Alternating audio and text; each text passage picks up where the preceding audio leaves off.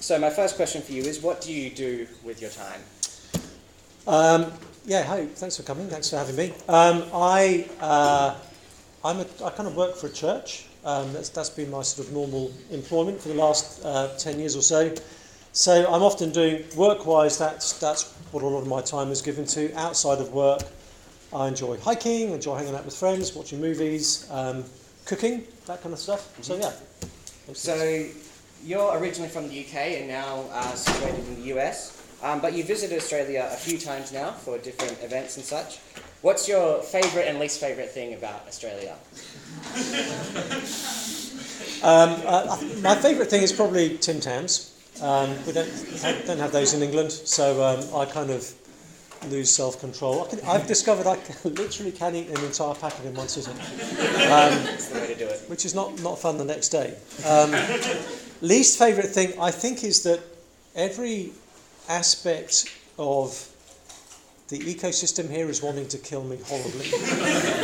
And I come from England where we don't have weird weather, we don't have crocodiles, we don't have sharks, we don't have poisonous snakes, we don't have poisonous spiders.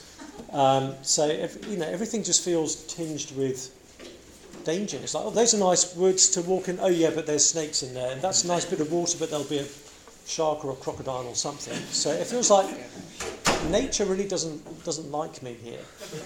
Yeah. England is a nice garden, whereas this is just like, don't come here, we'll kill you.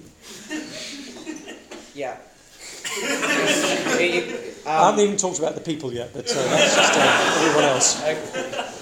And when did you first wrestle with the question of how do we find our identity? Yeah, I think like most people, I kind of I got angsty in my teenage years, just sort of thinking about where do I fit in with everybody else? You know, who am I? What is my life about? And kind of went.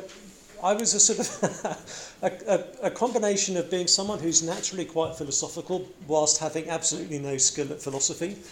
So I would spend many hours as a teenager sat at home sort of stroking my chin and pondering the meaning of everything, but never thought to kind of read a book or ask any questions about it or anything like that. So that's when I first started wrestling with it, and obviously when I became a Christian, that then gave me a very different way to think about those things as well, and made the question actually even more kind of poignant and meaningful. Cool, thanks, Sam. So that's the Slido code, so feel free to fill that out at any time. I'm going to hand over to Sam now, and he's going to give his talk. Thanks. Thank you very much. Lovely to be with you all. Enjoy coming down under. I love coming to Perth because we have distant relatives in Perth who would come over to visit us in England, and it was always cool to catch up with them. One of them is the kind of family nerd who's done all the sort of family tree and family history stuff. So I always heard about Perth, and it's nice to come and actually see the place. So yeah, thanks for letting me be here. So our question is, how can I find my identity? I was doing university student ministry for many years back in the UK, and discovered there are 3 ways to spot a student who's had a gap year. Certainly in England, you can tell me if it's the same with Australian students. Here are the 3 things. The first one is they wear beads. Don't know why, but all my friends who went on gap years would come back wearing beads. The second thing is they would insist on the local pronunciation of the place that they had been to. So they would insist on saying, I've been to Nicaragua. That was annoying. And then the third thing was they had found themselves. Maybe this was just my generation in the 90s, but this sort of seemed to be the big thing, was you weren't really going to learn about other cultures or other places or anything like that. You're kind of going to discover yourself, to find out who you really were. And the favoured way of doing that, certainly among my kind of crowd, it always seemed to involve going somewhere exotic. I've yet to find someone who lives in Southeast Asia and decided to visit Birmingham in England to find themselves. It's always us going somewhere like that.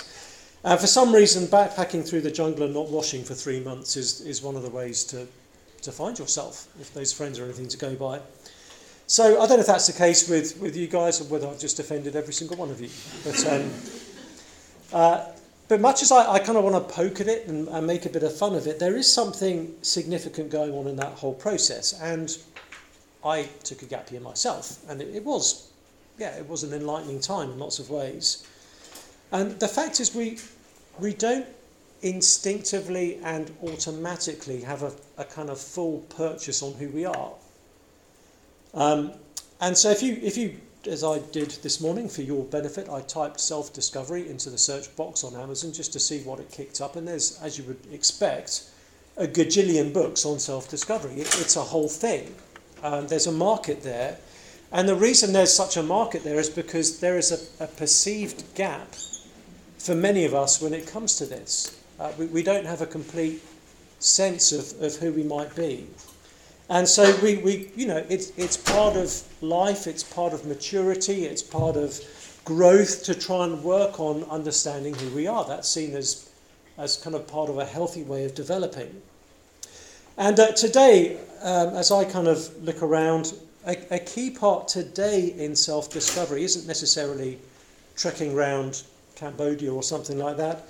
It's looking inside your heart. That seems to be the main kind of focus today of how we discover who we are.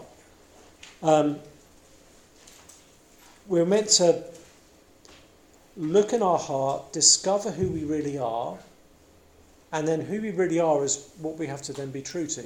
That seems to be the sort of general sense today of how we discover our identity. In other cultures and other kind of parts of the world, it's quite different. Your identity is given to you by your community. You don't come up with it yourself. You don't discover it. They just tell you this is who you are. This is where you fit into the community and the group, and you just get on with it. But in our culture, you don't get given your identity. Only you can find your identity. No one else can tell you who you are. That's for you to discover and for you alone. And it's everybody else's job to accept that. Whatever you discover your identity to be is a matter for everybody else to receive it. Which means that for us, identity is not just a bit of a curiosity. It's something we believe that is vital to how we flourish. I need to know who I most truly am in order to be fulfilled. I've got to know my heart in order to be true to it. And so if someone never really discovers their true identity, we see that as being tragic. That's almost a waste of their life. Or if someone does discover who they truly are, but then they don't live in a way that's true to that, we kind of think that's not just missing out, that's really unhealthy. That might even be damaging to you, not to be living out who you truly are. So it's a matter of flourishing. It's become a matter of justice, therefore. To live out your identity today is seen as a cherished and vital kind of human right. We see that reflected in some of the sort of laws that we now have, trying to protect people's way of identifying and all those kinds of things. And again, it all assumes that we need to find who we are. And it means that if we don't accept someone's identity, if we don't affirm someone's identity, that is probably the unforgivable sin in our culture. It's not just a difference of opinion, it's not just a difference of philosophy, it's not even just a difference of, religious conviction. It is seen as rejecting someone at the deepest level of who they are if we don't receive and accept their identity. So that, as I understand it, that seems to be the way we kind of do these things in our own cultural time. It does raise some questions. I want to suggest there are some ways in which that doesn't always work neatly. I think there are some limitations to it. The first is it's not always a very coherent way of approaching things. It feels kind of intuitive and it feels kind of right up to a point. But where do you draw the line? How much can someone legitimately claim for themselves just based on how they feel and based on what they think is going on inside their hearts?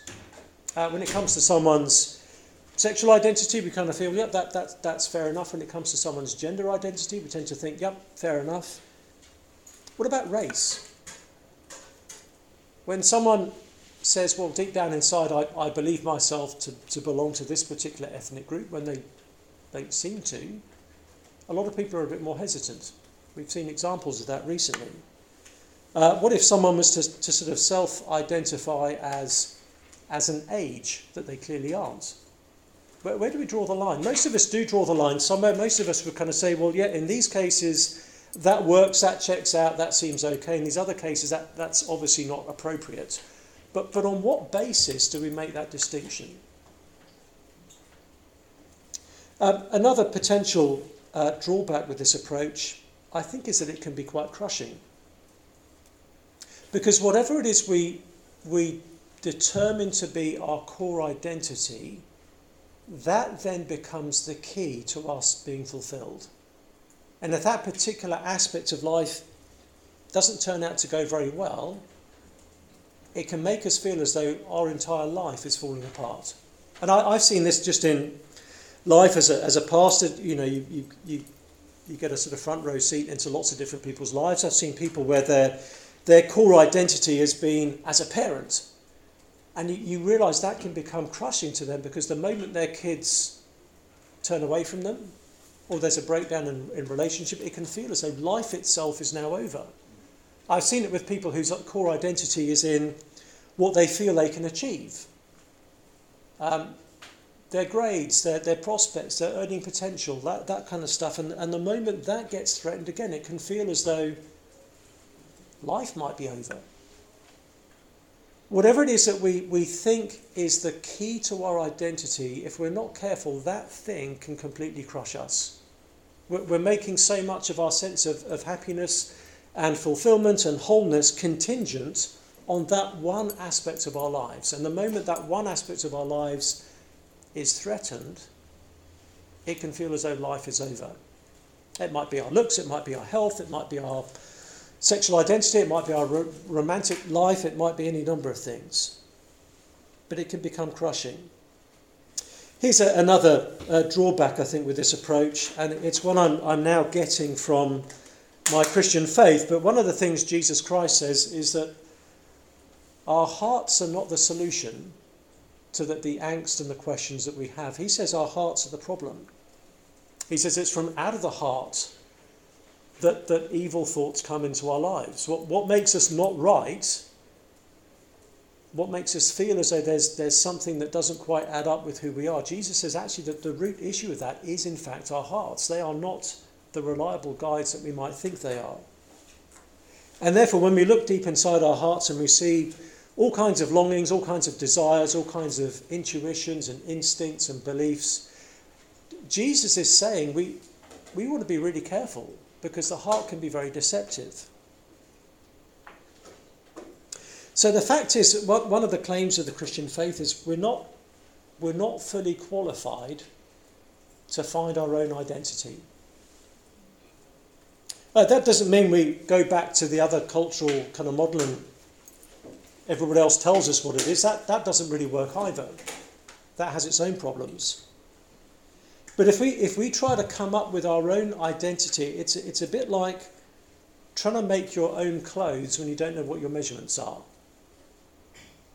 I'm doubting any of us have ever done that, but just imagine that. And you kind of make clothes, you kind of guess, and you think, well, actually, this bit fits well, this bit is a bit tight, this bit is far too baggy.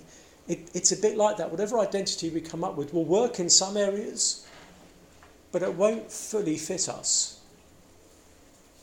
because we don't have enough self-knowledge to truly understand who we really are.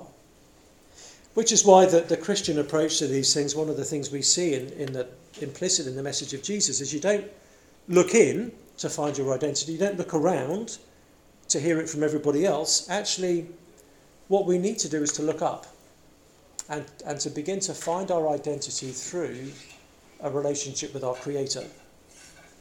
So I want to read a couple of verses from one of the Psalms in the Old Testament. It's one of the more well-known Psalms. You may have heard some of these words before, even if you're not a Christian. They've kind of come into popular culture in different ways over the years.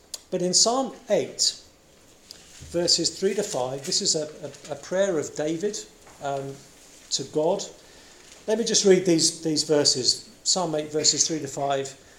David says, "When I look at your heavens, the work of your fingers, the moon and the stars, which you have set in place, what is man that you are mindful of him? And the son of man that you care for him? Yet you have made him a little lower than the heavenly beings and crowned him with glory and honour. What do we discover if we do try to look up, as it were, to find our identity from God or from something transcendent? This psalm shows us two things. We will be confronted with two things. Two things that we already sense are true, and yet which this psalm can help us to understand more fully. That the first thing is we are confronted with our smallness. That is one of the things a relationship with God is always going to impress upon us, is our smallness. We get that sense already just when we look at the natural world around us, don't we? Often if we're really thinking about the natural world, we have a sense of smallness. A friend of mine once said that no one ever stands next to the Grand Canyon and says, "I'm awesome." There's something kind of about the scale and beauty of nature that sort of puts us in our place. It kind of re-proportions our view of things. And that's healthy. We sense that that's healthy. If someone really believes and acts as though they are the centre of the universe, that's normally not a healthy thing. And David in this psalm, he has a similar experience just by looking up at the night sky. I think there's a Sherlock Holmes story where Sherlock Holmes and Watson are out camping somewhere overnight in the course of some investigation, and they're looking up at the stars, and Sherlock says to Watson, "Hey, when you look at the stars, what do they tell you?" And Watson says something like, "Well, it kind of shows us the grandeur of the universe and the finitude of our humanity and all this kind of stuff." Senses that wasn't the right answer and says to Holmes, "Why? What does it tell you?" And Holmes says, "It tells me someone stole our tent." I actually know if that isn't a Sherlock Holmes story, but I've heard it. It sounds good. Neil Armstrong, this is a great quote. I've been trying to check it out. Everyone cites Neil Armstrong. There's a few people are saying it wasn't him who said it. It was one of the other astronauts from a different mission. But one of these guys said when they were kind of reflecting on what it was like looking back on Earth, either from the moon or from space itself, we think it was Neil Armstrong. He said, "It suddenly struck me that tiny pea, pretty and blue, was the Earth." And he said, I put up my thumb and shut one eye, and my thumb blotted out planet Earth.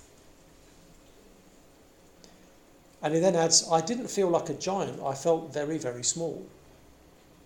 That sense of all of human civilization, all of human history, all of human achievement, all of human culture, you just stick your thumb over the Earth and all of it suddenly ceases to exist.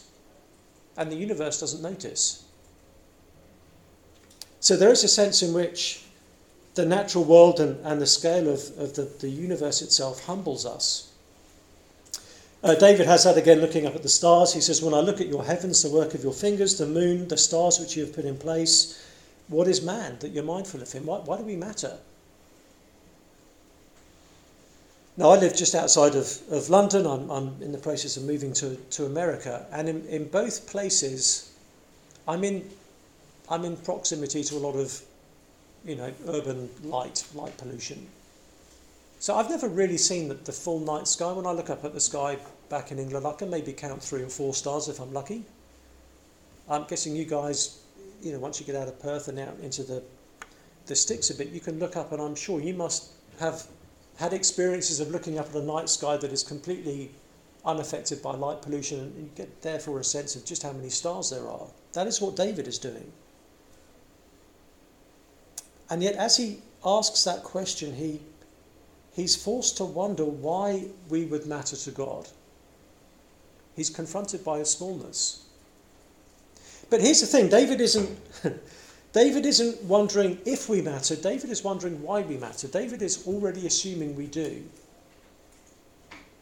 Which leads to the second thing that we get confronted by. We get confronted by our smallness. We also get confronted by our significance, which is counterintuitive. Given the scale of the universe and how absolutely tiny we are compared to it, yet we still have a sense that we matter. There's probably a variety of views in this room about where we all come from. Some of us will be Christians and believe that we're created by God intentionally and he had us in mind to do that. Some of us might say that we're atheists and we believe we just evolved randomly. That's all that happened. Some of us might be on the fence a bit and not entirely sure one way or the other, but I'm guessing that all of us believe that we matter. Whatever our beliefs, our formal beliefs are about where we've come from, all of us actually live as though we matter. We all sense that we do. We all sense life should have some kind of meaning and purpose, even if we don't know what that meaning or purpose is. We all sense something profound is happening when a human being is born. In the 10th of December 1948, the Universal Declaration of Human Rights was first kind of announced or published in Paris. And Article 1 of the Universal Declaration of Human Rights says that all human beings are born free and equal in dignity and rights. And we wouldn't question that, I'm guessing. That to us just seems self-evident. That just seems obviously right. But if you take the kind of long and global view of history, it has not always been obvious and self-evident that all people are born equal with equal dignity and equal rights. Swathes of human history, swathes of different civilizations have actually believed very differently to that. That Declaration of Human Rights needed to be declared precisely because it is the kind of thing that often gets overlooked and pushed to one side. And so we're having to announce it to say, okay, we're going to hold ourselves to this. It's actually very hard to account for the worth and equality of every single human being unless you've got a reason that comes from outside humanity itself. And we see something of this again in Psalm 8. David says, "What is man that you are mindful of him?" In other words, David is already convinced from what he knows of God that God is mindful of us. God is not so glorious that he overlooks us. God is so glorious that he can't overlook us. And for reasons I'm sure that are kind of mysterious to us, we matter to him. We're on his mind. That is what David is saying. He says in the next verse, "You've made mankind, humanity, a little lower than the heavenly beings." So we're not up there fully, but we're only a little bit lower. And he says, "You've crowned us with glory and honour." And again, we sense that, don't we? Not consistently, not all the time, not as much as we should, but we get a sense that there is something uniquely worthy about any other human being. You will never meet a human being who isn't amazing in some way. Everyone is. You get a bit of time with someone, you scratch under the surface, you find out a bit about what makes them tick. Something about their amazingness will become apparent to you. Every single person you meet is amazing. They're worthy of your care, they're worthy of your service, they're worthy of your respect. But we also know that every single human being is a bit of a mess. Again, you scratch below the surface, you spend a bit of time with someone, you begin to see some of the ways in which they're a mess. The fact is, we're not very good at being people. And because we matter to God, that matters to God too. It's one of the big issues in Christianity that we have to sort of come to terms with. And yet, as you may know if you're familiar with the Christian faith, we're significant enough that God doesn't just leave us in that mess. But actually God has shown us just how significant we are, because we're significant enough for God to care about us. We're significant enough for God to want to help us and even to serve us. And we're significant enough that God would actually become one of us. That is the central claim of the Christian faith, is that God has stepped into this world, that Jesus was born as a human being. The one who made the stars was born under a star, that the Creator became part of his own creation. And Jesus' kind of wider claim was that he was going to restore us to God so that we could know him and thereby know our identity, and we could have a right relationship with each other as well. And so it's not just the stars now that cause us to wonder at the love of God. It's the cross of Jesus on which he died that causes us to wonder at the love of God. As I look at the death of Jesus dying to reconcile me to God, I'm forced to ask the question, who am I that you should be mindful of me? Because it's at the death of Jesus we most see both our smallness, in that Jesus needed to die for us, and our significance that Jesus would choose to die for us. And it's by doing so that we can actually begin to discover, perhaps for the first time, our real identity. It's not discovered in our own heart. It's not given to us by the people around us. It's something that we receive as a gift from our Creator, because he knows us fully and he knows us exhaustively. And so the identity he shows us we have is the only identity that will ultimately fit. So how can I find my identity? The short, maybe slightly predictable answer, given this is a Christian event, we find it in Jesus. There was a woman who met Jesus on one occasion. You can read about this in John chapter 4. In a place called Samaria, they had a kind of a long kind of back and forth conversation, at the end of which she began to twig who Jesus was. And the very first thing she said afterwards was, she said to the people in her own town, "Come and meet a man who told me everything I ever did." Could this be the Christ? Something about understanding Jesus gave her a unique understanding of herself in a way that showed her only God himself could make this much sense of my life. And certainly that's been my experience. I think that would be the experience of all who would say that they're Christians. So thank you for listening. I'm going to hand over to Josh, who will lead us in the Q&A. So thanks, Sam. Yes, we're going to have a Q&A now. So if you just follow the instructions on the screen to submit your questions, we'll give you a couple minutes to do that, and then Sam can start answering questions. Cool. Okay, thank you. We've got some great questions have come through already. We'll open it up as well. If people want to ask questions in person, we can do that too. But we wanted to provide Slido for anyone who wants to kind of ask things a bit more discreetly or anonymously. You're welcome to do that, and they're going to feed questions too. Kick us off, Josh. So our first question is, does an identity defined by Jesus mean that I become exactly like every other Christian? Or can I still have the things I like/enjoy about myself too? Yeah, I love that question. And I sense the implied, apprehension of wanting to become like every other Christian. There'll be some stereotypes there that are sometimes true of Christians. So now this is kind of to me as a Christian, this is both glorious and weird at the same time. But so part of what happens in the Christian life is we become more like Jesus. Jesus is, in his coming, he is being the perfect human. He is being the image of God that we were called to be and never quite lived up to. And so part of what it means to be a Christian is that you're being given your humanity back, and the more you follow Jesus, the more truly human you become.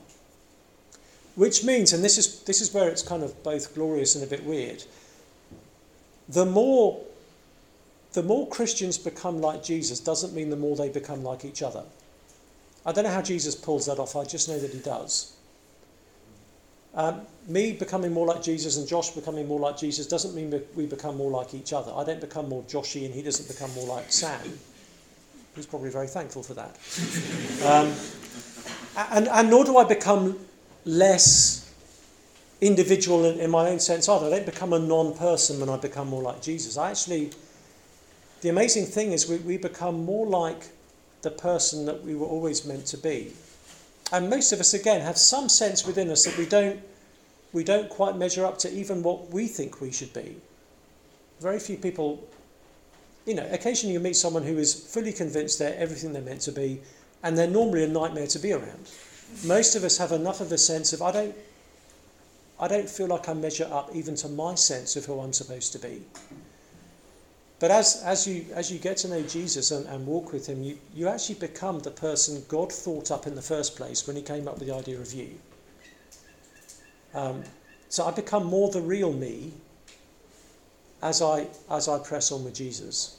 So we don't lose our distinctiveness. We don't kind of get our individuality doesn't get kind of rubbed out. We don't get kind of smushed into one another in some sort of generalized sense. We actually, our individuality becomes glorious rather than just a mixed bag. So I hope that helps. So you won't become more like the other Christians in terms of, you suddenly like certain things you didn't, what I mean. You don't suddenly conform to some cultural stereotype of what a Christian is. You don't all become Ned Flanders, that's what I'm saying. So yeah. Cool. Next question that we have is, why aren't our hearts trustworthy? Yeah, that is what Jesus says. So in one sense, it's the question we need to put to him. So he says in there's a few places where he says this. I'm thinking of Matthew chapter 15. He says the same thing in Mark chapter 7. And it's a really significant point that he's making. Let me just read this out to you. He says in Mark 15 verse 19, "For out of the heart come evil thoughts, murder, adultery, sexual immorality, theft, false witness, slander. These are what defile a person."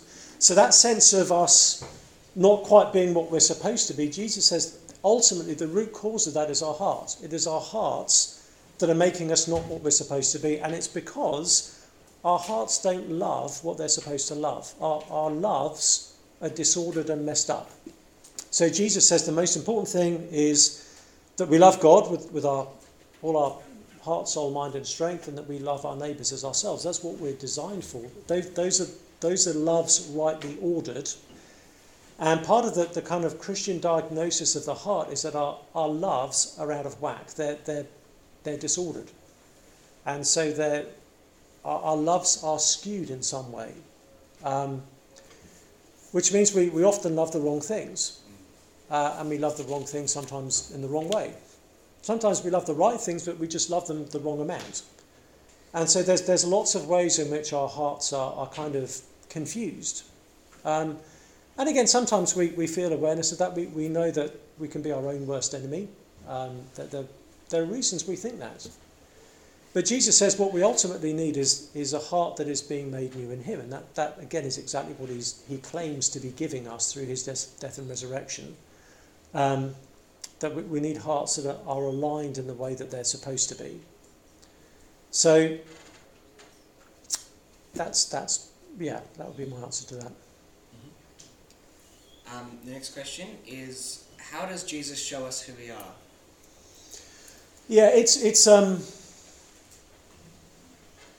that's a good question. I guess the answer to that is, it's not as if there's a chapter in one of the Gospels that is about who Sam Albury is, and therefore that's how I find out who I truly am. It's more that as we look at Jesus, we see ourselves in our truest light. There's something exposing about Jesus, and the best way to prove this to you is to ask each of you to read a gospel to read one of the Gospels in the Bible, and I am confident you will have a sense as you read one of the Gospels that the Gospel is reading you. And I've seen this has happened to me. It's happened to so many people I've known, where people who were thinking, I'll read a bit of the Bible because I want to find out a bit about what Christians believe, but I'm not interested in it for myself. I'm just doing this at arm's length. And yet as you begin to engage with the message of Jesus, you begin to realise he's kind of exposing things in your heart. It just happens as you become familiar with this message. There's these little grey booky things on the front down here. Those are copies of the Gospel of Mark, which I gather are available to anyone who wants to take one, right? Just give me $50. Is that right? Just take one of those. And that will answer the question of how does Jesus show us who we are. We find out who we truly are in the light of beginning to understand who he is. Which makes sense if he really is our creator, that actually it's by looking at him we'll get a sense of where we truly are in relation to him. So, yeah, if you really want to know that, pick up a gospel and have a read. Mark is the shortest gospel as well, if that helps. Next question that we have is, how can I show/tell non-Christians that identity in Christ is worth pursuing?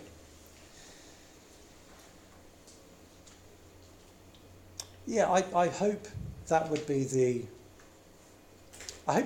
sort of the felt experience of every Christian. There are ups and downs in the Christian life, so it's not that, we're not saying if you become Christian, everything in life just automatically gets easier. Some things actually get a bit harder. But we do find that overall we're able to make more sense of life. I've forgotten what the question was. How do I tell someone that identity in Christ is worth pursuing? Yeah, I think one of the reasons, the way we try and explain that is to try and point people to what Jesus is claiming he can do for us. Because the claims of Jesus really are very unique. He's claiming to show us who we truly are. He's claiming us to help us find an identity in him that will be our true identity. And experience as a Christian begins to kind of bear that out. We feel something of that over time as we walk with Jesus. So if you're someone who's kind of wondering about this and you're not convinced, then that's entirely understandable. You're kind of like, I'm not so sure about this. It's worth looking into, right? I mean, if there's a chance this is the case, that this will be the best way for you to understand who you are and what your life is about and what your life should mean, that is worth finding out. So I would look at the message of Jesus for yourself. Don't just take our word for it. And I would, if you're someone who's thinking about this, I would quiz your Christian friends and say, what does it mean for you to be finding your identity in Christ? That will be good for the Christian, because sometimes we don't think about this enough.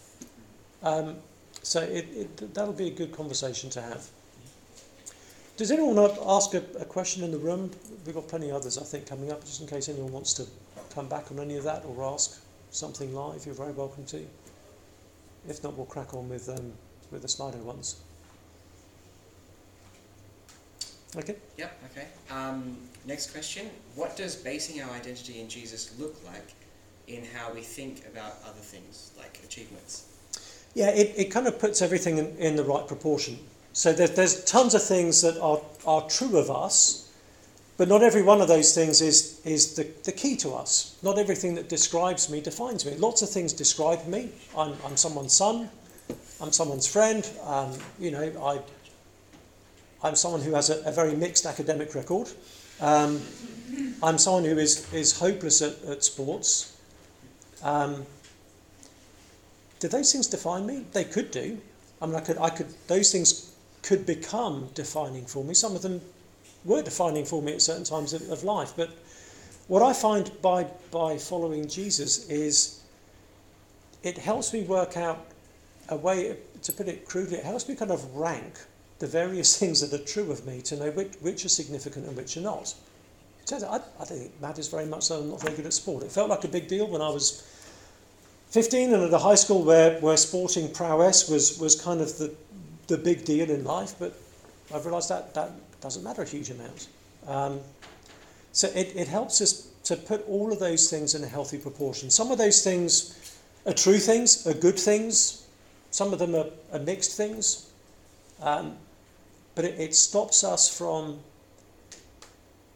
over-trusting in certain aspects of ourselves and making those things the be-all and end-all. Because again, if your identity becomes based on the way you look, for example. A friend of mine is probably one of the best looking people I've met in real life. And it's not actually been great for him. You'd think, wow, that would be pretty nice. He's someone who literally, if he's, when he's looking his best, he'll walk down the street and heads will turn. I've seen that happen. But here's the thing he's wrestled with, and one of the reasons I love being his friend is because I want to keep saying to him, you're more than how you look, right? I mean, you're way more than that. I mean, that's great. You look great, but actually who you are is way more than that and is even more valuable than that. Because the danger is that becomes the thing other people make the big deal about him. That his experience is training him to make his looks his identity.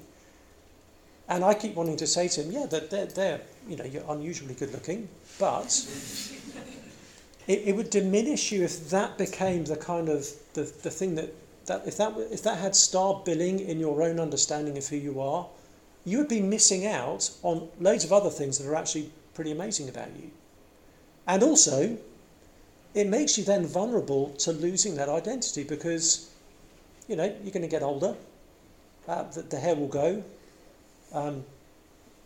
your body shape will change.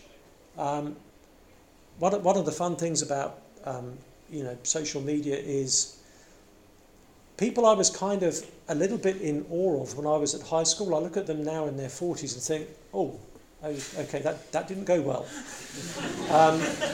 It's a really unstable thing to sink your identity into.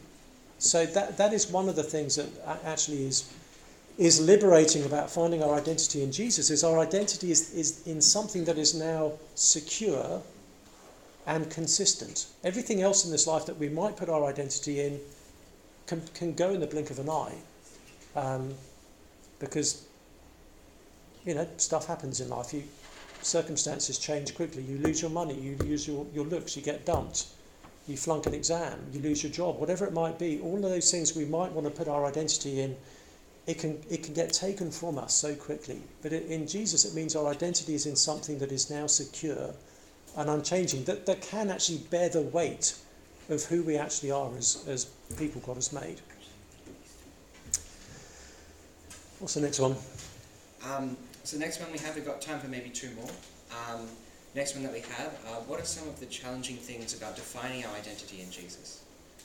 Yeah, I think the challenging thing is the flip side of everything I've just said. It's a constant process as a Christian of trying to make sure I'm ordering those things in the right way and getting those things in the right balance and perspective, because, again, our natural tendency is still to latch onto things that are good and right and significant in their own way, but it's too easy for me to make those the big thing, the main thing, and lose perspective on Jesus. So it does involve having to let go of certain things. If you discover there's something you're really good at as a Christian, you've got some amazing talent, finding your identity in Jesus means you've got to actually resist the temptation to make that talent defining of you. It doesn't mean it's a bad thing to have the talent, it's a great thing, but it's a lousy thing to have as the core of your identity. So there's a sense in which one of the challenging things about being a Christian is demoting some things that we kind of, part of our heart wants to make the best thing about me, and say, actually, no, that's a good thing, but it's not that significant. And our final question, how does my identity in Christ affect my decision on who to date? Yes. Well, it involves obviously a lot more than that. It may even raise the question: should I date? Am I going to be a good catch for someone right now?